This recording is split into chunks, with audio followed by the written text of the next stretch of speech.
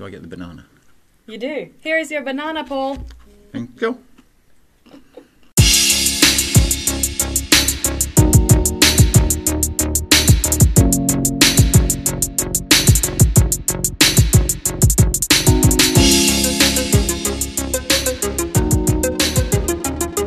Hi and welcome to the 5th episode of our podcast, The Voice of 5G. And as usual, here in the webcast studio at Ericsson headquarters, we have Paul Cowley. Hello, Janina.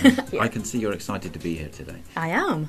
I'm always excited to do podcasts with you, Paul. Oh, great. Always. And what are we talking about today, Janina? An exciting topic for you, Paul. It is. 5G transport. Transport networks. Transport networks. Yeah, that's true. Well, it's probably my second favourite. No, third favourite topic. Oh, which are the other ones? Sailing and running, at least at the moment. Wow. You're a very active person. From time to time when I get off the sofa. That's great. Okay, those subjects won't make it into this podcast unless you can find some like 5G. Some How do you sail on the 5G sea? Okay, I'll have to work on that. We'll see what we can come back with on the nautical connection. Ah, yes. Combining business and pleasure. That's why we're here. Yeah. So, your third favorite topic? My third favourite topic. 5G transport. 5G or transport networks in general. Paul, this is an area that's super complicated. For me. It's not. It's Okay. super easy. Okay. It's like plumbing. It's like plumbing. Please start from the beginning. Start with the beginning. First of all, we're talking about transport, moving things around. Yeah, when I think transport, I think lorries, I think cargo. Or you think trucks. Or trucks. Yeah, and you think cargo. But we're actually talking not about trucks carrying pig iron and timber and parcels for Christmas. We're talking about packets of data, information that's whizzing around. The order that you're placing on Amazon for your goods for Christmas, the web page you're downloading to look at, the connection you've got to your server for a video game, where the video game server's sending you information and you're sending back information. Mm-hmm. That's the traffic that we're talking about. That's the payload that the lorries are carrying, that the packets are carrying. Yeah. So transport as in data. Transport as in data. Mm? And transport networks then. And we often have this discussion internally when we talk about transport, because we also do solutions that are aimed at what we call transportation. Yes, and I'm sure we have 5G transportation somewhere, or like 5G for that's, transportation industry. So, for instance, we work with Scania, who make trucks. Yeah. There you're talking about what we call transportation. Yes. They probably call transport. And even more confusingly, in the US, I think they call it communication. Just to confuse. When you're talking about road networks and the railways and stuff, you talk about communication. And that's another. And we mean something different. Yeah, that's another area that we really need to go into, the transport, how 5G can be used to manage fleet and in transport sector. Yeah, that is something we should talk about another episode, but it's not today. Now it's transport networks. It's transport networks, and I think the concept is very easy. I've got information in my phone. I make a phone call which creates traffic, and when I speak, it converts it into data bits that it sends over the radio interface to the network. Yes, and that's the phone to the tower. To the tower. Yeah. Yeah. To the mobile tower. To the base station, we can call it. Yeah, a mobile tower is always like, it's a tower, it's antennas on the top. Yeah. Or receivers, and then. Yeah. So we talk about a base station, and that means like the thing that your mobile phone talks to. Okay. And then you're talking about an antenna, which receives a signal from the phone or sends a signal to the phone. It's talking about a radio, which is the transmitter and receiver for the signal. Then the tower is just a place to put it. And then you have some processing, which converts what comes off the antenna back into the data signal, the data packets that will get sent to the internet. That's what goes into a base station, and there are lots of different ways these days how you can put those pieces together. But that's the base station. And then from the base station, the traffic goes away into the internet or into the rest of the world. And the first stage of that, from the base station back into the network, we call that backhaul because it goes back into the network. Yeah. And backhaul is kind of interesting because everywhere you have a base station or everywhere you have a site out, you need backhaul. And there are base stations everywhere. So backhaul is one of the most widely deployed parts of the transport network. Lots of backhaul connections. Now, inside that thing which we just called a base station, you've got the radios and you've got this piece which is doing the processing. Traditionally, they were deployed quite close to each other, but you don't have to have them close to each other. And you could have a situation where you've got the processing, you've got some radios that are set up on the tower nearby, but maybe there's another radio which is maybe the other side of the street or covering a different area which you want to connect to. That connection from the processing out to the radio, that's what we call front haul. Okay. That's fairly easy to understand. We have backhaul and we have front haul. Yeah. So front haul, basically from the radio, which can be up in the antenna, to the processing station or hub. So sometimes you call that the baseband processor. These days we talk about the RAN compute function. Okay. And we can talk about that on another podcast maybe about what's happening with 5G, about how you process information in the access network. Definitely. So the RAN compute station, and then it's backhaul after that, leading traffic to internet, as you call it. Into the internet. If you want to go a little bit further, you've got lots of base stations, and they each have a backhaul. That all needs to go into the network. So you combine those signals together, and that's called aggregation. Or you take signals from different places and put them together. Yeah. So you take lots of small pipes and put them into a big pipe.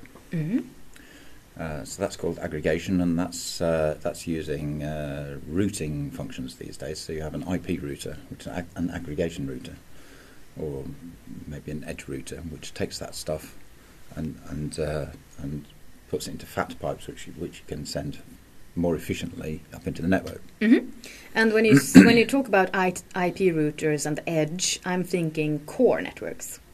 Is that correct? Oh, core networks. We maybe should be careful how we use the word core network because in transport terms we talk about core network. A core network would maybe be a backbone network which connects major cities with very high capacity fibre connections, for instance. That you might call that your core network. That's what transport people talk about. If you talk to mobile network people, the core network is the logical thing that the base station talks to, that sets up all the calls, that's handling, that's kind of controlling what's happening. So everything to do with voice over LTE, for instance, which is functions for handling voice calls in the data world.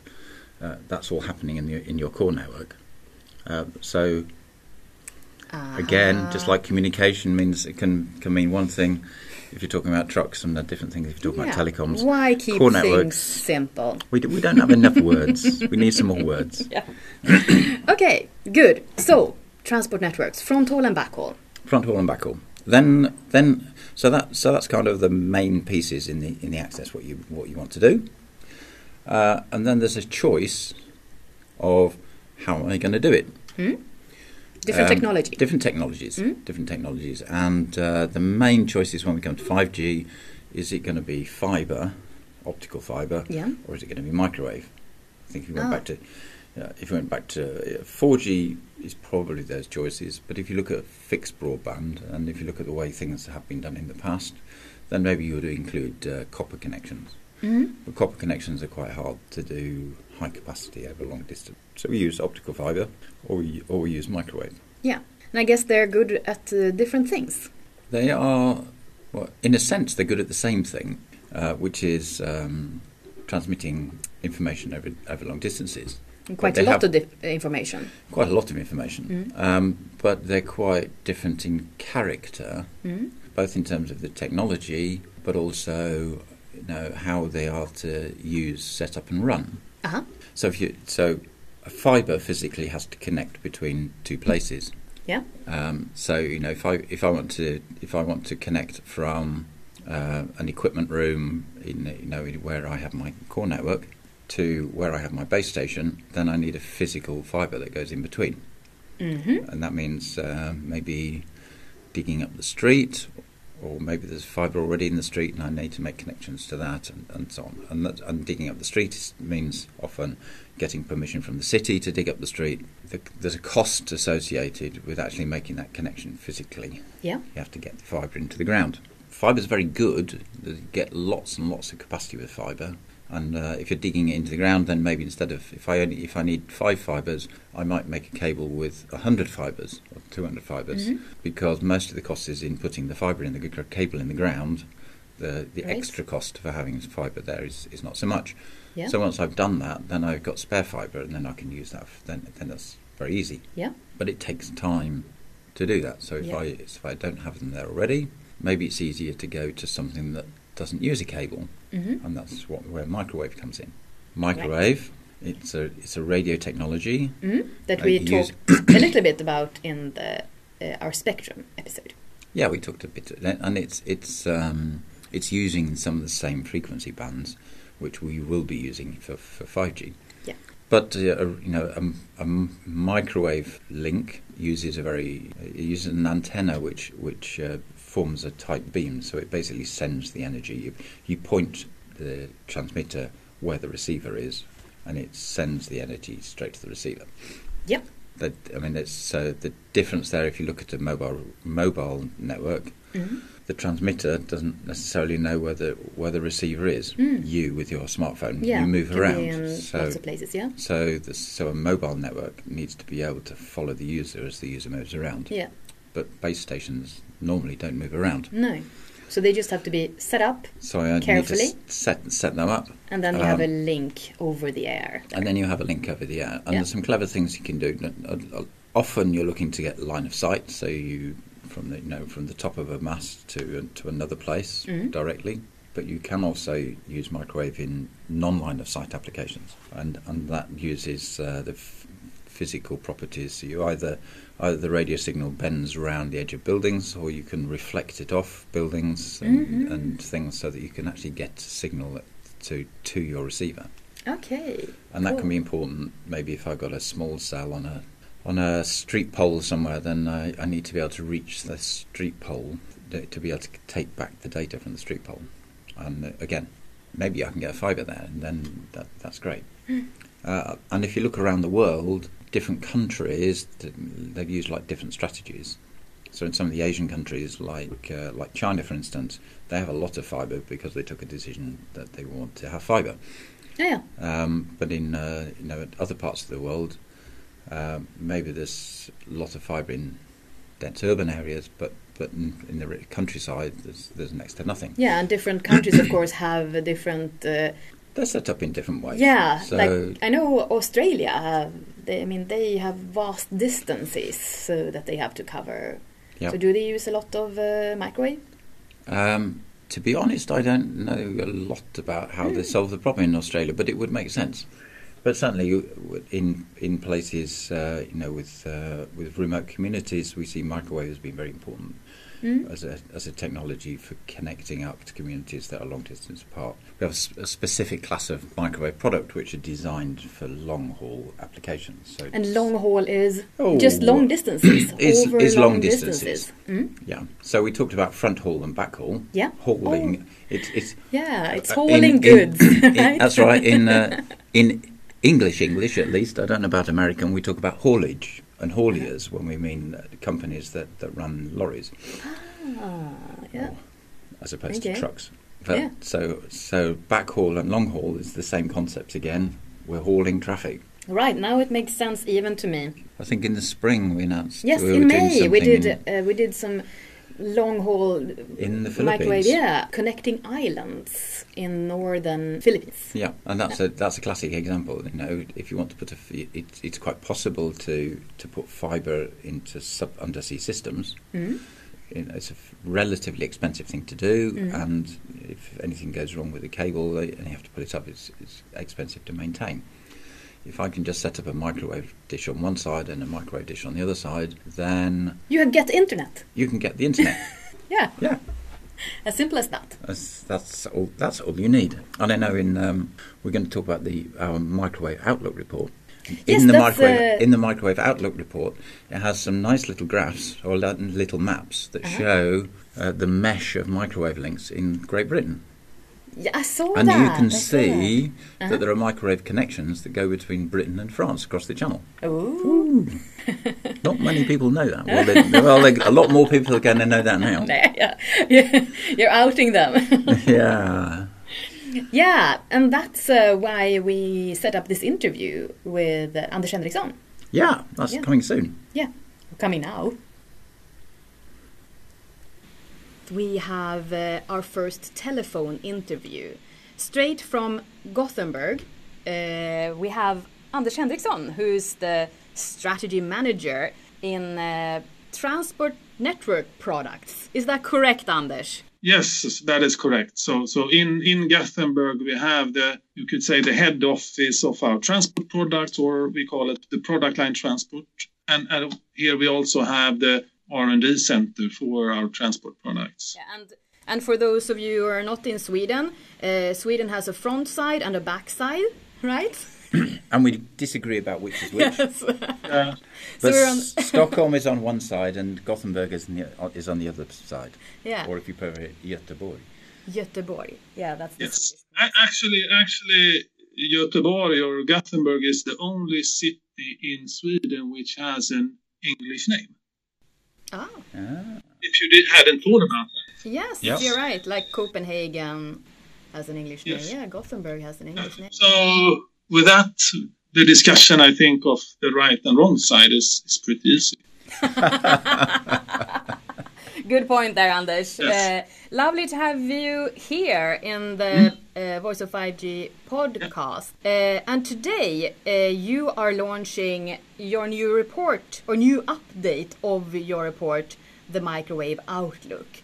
What is that? Ericsson Microwave Outlook, or as it started some 5 years ago. We started it like Microwave Outlook towards 2020, and we renamed it. And it's actually, you could see it as a little brother of our Ericsson Mobility Report, which I believe you talked about last time. And it's very much a way for us to utilize our global knowledge around the microwave market, where it's heading, in order to help, I would say, the industry with facts and figures to show where this market is heading and what the requirements are. So it's very much an industry report, not for normal people to read.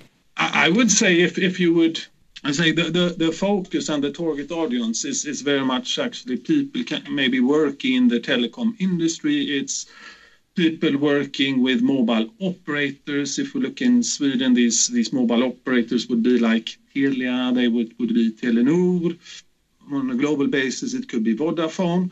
So that is one target. Another target is, of course, there are government and authorities, which also needs, which we also address with this publication. But of course, I mean, you can read it also as a, let's say, a non-telecom person as well. Yeah, and when we talk about government and regulators, then of course you're talking there about the people that make decisions about spectrum. And spectrum was the topic of our third episode, as I remember. Last week's podcast. Last. Sorry. It was, and there we talked a lot about the things that you also talk about in the report, like E-band and the different frequency bands. Yes, and the different frequency bands. Yeah. But working with microwaves, do you get a lot of questions on? Will you microwave some food on that antenna, or do you get those kinds of questions, Anders? Or can you come around and fix my microwave? Yeah. The last part, I have not gotten fixing somebody else's microwave. But I think if you look, I mean, what is really interesting is that if you look at when you measure the output power of this of a radio link, you measured it in dBm, and the around, I would say, the typical output power is 30 dBm, which corresponds to 1 watt. So if you look at the normal light bulb, it's like 40 watts. So it's 2.5% of a light bulb. Okay. And that's at the transmitter. Yes. Is that the most powerful part? That's the most powerful part. Yeah. Wow. So it's actually 1 watt, but the thing is, you concentrate that watt in a very narrow beam, so that narrow beam could be 1 or a couple of degrees. While if you look in a normal light bulb, you distribute that 360 degrees or all around in a room, for example. Yeah. So, but it's extremely low energy. Yeah. And that's why you don't have people falling down dead, even though they work with microwave antennas. That will not happen. That's good to hear. When it comes to microwave outlook, what's new in this new? It comes out once every year. What has changed lately? What's the news? If we look in general, if we look at the report as such, I mean, I would say there are three sections which are fixed, which we have year on year, and then there are some articles which we change the content or the topics every year. And the three main topics are what capacity is required in the backhaul networks going forward, and that is typically when the approach of 5G is coming. Yes, and in the last couple of years now, it's becoming more and more part of the reality of the microwave networks and the capacity evolution for many of these networks. So capacity is one important part, and I think if we look slightly on what we have been talking about earlier years, what we see is actually that 5G is having slightly more impact on the network. So we will see sites with even more capacity than we maybe anticipated a couple of years ago. So 5G is really happening in terms of backhaul, we see, and then there will be massive amount of frequency bands and spectrum to support this growth in radio. So I think that is one part. Another part which is there every year also is spectrum, and the spectrum is what actually makes it possible to transport data over these microwave networks. And frequency ranges we look are from 6 gigahertz up to 100 and even above gigahertz. Yeah.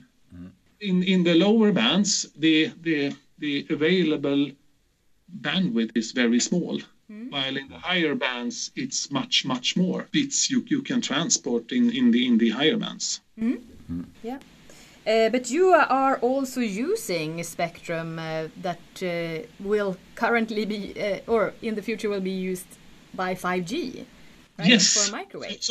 Yes. So, and I think, and I mean, this has a history. I mean, if we look at radio networks, they started off around the 900 megahertz with GSM. Even earlier, you had NMT 450 in the early 90s, growing into 1800 megahertz and 2400 or 2.4 gigahertz bands, and to grow even further and be able, I mean, for us as users to have even higher data rates to our mobile phones. Also the radio systems need to go into higher bands. So if we look, for example, in Asia, also in Europe, the major focus is on what we call is the mid bands, which is actually the frequency below 6 gigahertz. And then there is also work ongoing to look at the millimeter wave bands, which are starting from 24, 26 gigahertz bands. And there, at least initially, it's mainly the focus in North America or US to start to deploy in those frequency bands. And the 26 and 28 will come, but maybe more in a second wave in, for example, Europe and the other parts of the world. So eventually everybody's expecting to use all available spectrum, but we will go there in different ways and at different times. I've got a copy of the report in front of me. I'm cheating here. There's an article in the report that talks about something called integrated access and backhaul. Yeah. Can you tell us what that's all about? If we look at microwave backhaul, I mean, that is what you actually use when you build microwave backhaul is that you build a connection between 2 points in a network, and you use separate equipment for that, which is optimized for backhaul purpose. You also use your own antenna, so you're directing your energy between these 2 points. I mean, that is the way we have been building these backhaul networks for quite some time. And typically, if you look up on a tower or on rooftops, you quite often see one antenna or something which is round, and another antenna or equipment up there which is rectangular. And the rectangular equipment is part of the radio base station, while the round equipment is belonging to the microwave equipment. That's the thing. Really cool. We mentioned in one of our podcasts that remember that what you see in an antenna that's round like a plate, that is microwave. It's easy to remember. And don't put it in the dishwasher. Yeah. No, and actually just a couple of years ago, I was driving around with a friend and I told him what I was working with, and his reaction, I thought that was a lamp. So don't mistake it for being a lamp. Well, it's kind of a lamp. I mean... light is electromagnetic radiation as well, so... But I think coming back to Paul's question, I think about the integrated access backhaul or the IAB, and I think historically we have been using a lot of microwave for building these backhaul networks. If we look at what has been valued the most by operators is actually the frequency band or spectrum that operators have for their radio network, because that is actually what generates capacity to our mobile phones. So historically, they have not been keen on using that frequency bands for backhaul purpose. So then microwave has been the alternative together, of course, with copper cables in the ground or fiber. But now as we are moving up, for example, in the millimeter wave bands, there is a huge chunk of spectrum. So given that there is such a lot of frequency to use, it is possible to use part of this spectrum for backhaul purpose as well. So if going forward, for some base stations which operate then on the millimeter wave, so 26 or 28 gigahertz bands, they will have the ability to work as backhaul for backhaul purposes as well. So that means if I put up a 5G base station that works in those bands, I don't need to add a separate microwave link. I can use the mobile system to connect back into the network. Yes, but I think it's really a good complement to our traditional microwave backhaul. And I think one part, we have been discussing in the industry for quite some years is around small cells and deploying street-level small cells. And now when you actually are deploying millimeter wave 5G radios, the coverage distance will be quite limited as you're going up in frequency bands. So the deployment type will be more type of a street-level deployment. And then you have, by having inbuilt backhaul, I would say for small cells, you come around the potential problem with providing backhaul to that site. So we will see both the types of backhaul going forward, definitely. Both the traditional microwave, which we have a lot of today, and then we will see a gradual increased amount of integrated access backhaul as well. I can remember going around the factory in Borås, and there they had examples of equipment that had been sent back from the field, including microwave boxes where people had shot holes in them with rifles. Yes, and still operating. Pole, and they make very good target practice. Yeah. They're round. Please don't try this at home. No, please. So we have in the factory, and I think there was one equipment which was dropped, I think, from on a tower like 50 meters down to the ground, and when they tested it, it still worked. Sturdy stuff. Yes. Reliable and sturdy. That's really good. Tell us about machine intelligence, artificial intelligence. Where does that come into the story? What we have been doing is trying to look at the behavior of a radio link and trying to identify certain different type of behavior. And one could be, if I look, for example, if in my hometown Gothenburg, there's a lot of building going on, and there are building cranes being put up. Yeah. And they can actually disturb the signal. So, and it's not always, if you work in an operations center and you maybe have 10,000 links, you maybe get an alarm from a link which is not working. But then what the possibility with artificial intelligence is that the system itself, depending on how this behavior occurs, notifies the person actually working with supervising the network that this is a typical building crane. So actually the network learns itself what for different type of behavior in the network. And that is one example of how we could use artificial or machine intelligence to simplify the network operations, because I mean that will, in the end, it's about reducing costs, because if you don't know the failure, you need to send somebody to go out to the site to look. Yeah, to see that big crane there in the middle. Yeah. But it's also, of course, about making sure that you give good service to the customers. Okay? Because we all want our mobile phones to work. Exactly. And just to say, in the report, there's actually a section that talks about artificial intelligence, and it uses just that example of a building crane. But actually one in Stockholm, on the other side of Sweden, to talk about how the system can learn to adapt to things happening in the world around it.